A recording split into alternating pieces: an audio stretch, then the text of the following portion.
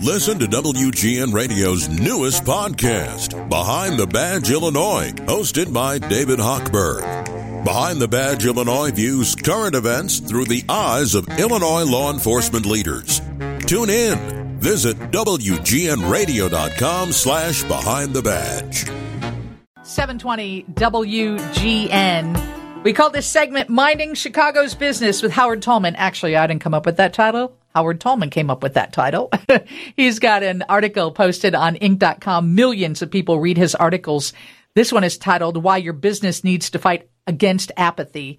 And it really ties in politics, what is happening in business, who's leading any given entity, whether it's business or in politics. How are you today, Howard?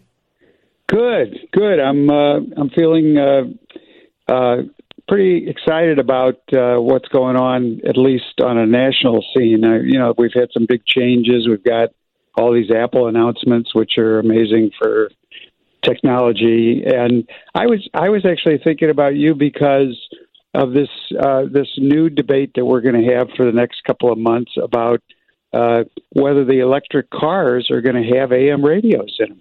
I don't know if you follow that at all. Absolutely, we do. And it's got some people really riled up. In fact, our chief engineer, Bill Murdoch, came on the show a couple weeks ago. We were talking about that. And then it looked like Ford relented and they would continue with putting AM radio on the dashboard. But the electric cars, it looks like that's not going to happen, right? Is that your opinion as well? I think GM hasn't said what they're going to do. I think it's going to be case by case. But, it does strike me that this is one of those cases where you might actually have to have some kind of a mandatory rule, like seatbelts or like a couple of the other things that have been, become mandatory over the years. And I think the reason is because of the National Alert Network. Right. I don't think there's any other way, although what the car guys are saying or the tech guys are saying is, well, now you can use your phone or you'll get a tweet or there's a million other ways to get this same information. I don't know if that's true or not, but, we'll see. I mean, it's not a technical problem. It's just a question of there's so many things going on in these cars now that, they don't want to make room for it if they don't think people are going to really use it or if it's going to be a differentiation. Yeah, when there's a national emergency or a national crisis, I don't expect to get a text because I can be at the United Center or at Soldier Field during a concert and not get a text. So exactly. I don't know how they think that's going to happen if everybody's doing it at the same time. Yeah. Well, I think that we're going to see a lot of these debates. One of the things that I was working on this week was, both State Farm and Allstate have now announced that they're not going to issue homeowners insurance in California. And, I sort of feel like, geez, you were happy to take people's money for the last 100 years and tell them how you were always going to be there for them and everything else. But now that there's fires and landslides and these other kinds of risks, now you want to pull out. And I don't know what's going to happen, but I don't expect that it's just going to be those two companies. And I expect that we're going to learn that it's going to happen in other states as well, where there are these climate change driven weather catastrophes. So, we're in a time where, people are looking around. One of the things I said in the article today is it's hard enough to get people to come back to the office, but especially when there's nothing that they're excited about or enthusiastic about. And so you have to have a whole strategy of how you're going to sort of re-encourage and reinvigorate your people, your teams, because as they look around, there's just a whole lot of disappointing things going on at the moment. And I don't like to have our episodes always be like Debbie Downer, but it's tough. It's very tough. I don't know what's going to happen. This insurance thing really scares me because I think we're going to also see that they could very well make similar decisions about, insurance in general. And this really hits hard for people who are unprotected. The cost of medical, the cost of repairing your home, all of these costs are just so high and so disproportionate now that if you don't have insurance protection, it's a different way of financial planning that people really have to do, because, you can be bankrupted by your medical bills just as easily as betting on the wrong stock. And I don't think people even have that in their mind these days.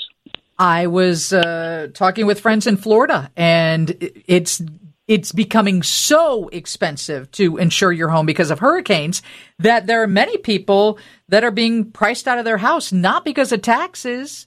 They're being priced out of their house because they can no longer afford to insure it. Well, I think this is also why, we're seeing a lot of doctors who are leaving the profession because they can't afford, malpractice insurance. It's another one of these areas where, their practice, it was bad enough that they had to deal with the insurance companies to begin with, but the cost of malpractice insurance has gone through the roof. So look, these are complicated times, and, we're one of the only countries that doesn't have some basic safety net to protect our people from medical exposures and from some of these other things. And I don't know. I don't know if that's going to come to pass or whether we're going to continue to sort of kick the can down the road. But I do think that we have to show the next generation or the next couple of generations that there's a future that they can look forward to. I think that the general consensus is that certainly the Millies might be the first group of folks, if not the Gen Xers, who won't be upwardly socially mobile compared to their parents. And boy, that's a rude awakening, because the dream in this country has always been that your parents will sacrifice for you, and then eventually you'll become more successful than them and you'll look out for them. And now the thought that you'll be living at home till you're 35 and may not have any job is very frightening for a lot of these kids. Howard Tullman is with us today. His article is on Inc.com. It's brought to you by careervision.org. And speaking about that insurance stuff, I was reading an article late in May, and the headline said denials of health insurance claims are rising and getting weirder. And there's so much truth to that. But, in your article, when you said it's getting harder every day to console and motivate our people and to comfort and excite them about a future, because that future looks bleaker. And I see that from people, especially Gen Zs, where they're like, why should I work hard? Why should I go out of my way? What does my future look like? We have climate change. Yeah. We have this, we have that. And I don't really have an answer for them. Well, that's what's so hard. I think that the truth is, I think that when we look around, with every institution being, criticized and people losing confidence in the church, losing confidence in religion and politics and all these things, I think the really upsetting thing is the two places where we sought real comfort one was our family, and the other one were the people we worked with. They were part of our lives. They were a family in a different way. And when you got separated for 2.5 years because of COVID, we lost like half the stool that was the foundation of a lot of the security that we all felt. And that's what we're trying to recover from right now. And when we're still all sitting at home and staring at a screen, that's not going to get us there. Well, and most of the world is in the same place. Yeah. It's not a U.S. problem. Right. But it right.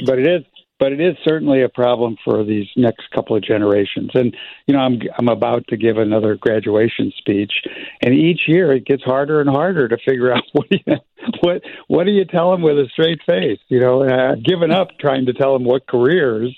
I'm just trying to tell them what skills and, basic capabilities they need to prepare themselves for, because who knows what the career situation is going to be going forward. Certainly, the things that your parents did for a living are not going to be things that you're likely to be doing. Absolutely. And what commencement speech are you giving? Where? Well, I'm giving one down at Northern Illinois University, and then I'm giving another one down out of town in New England. So, okay. All right. Don't do anything silly, or you'll be a YouTube star. I'll tell you, I don't have to worry about that. I think Tom Hanks took over that whole situation for this season. So, all right, anyway, Howard. Thank you. Howard Tullman. It's Mining Chicago's Business with Howard Tullman. His article is on Inc.com. Steve's News is next from the Northwestern Medicine Newsroom. Chicago's very own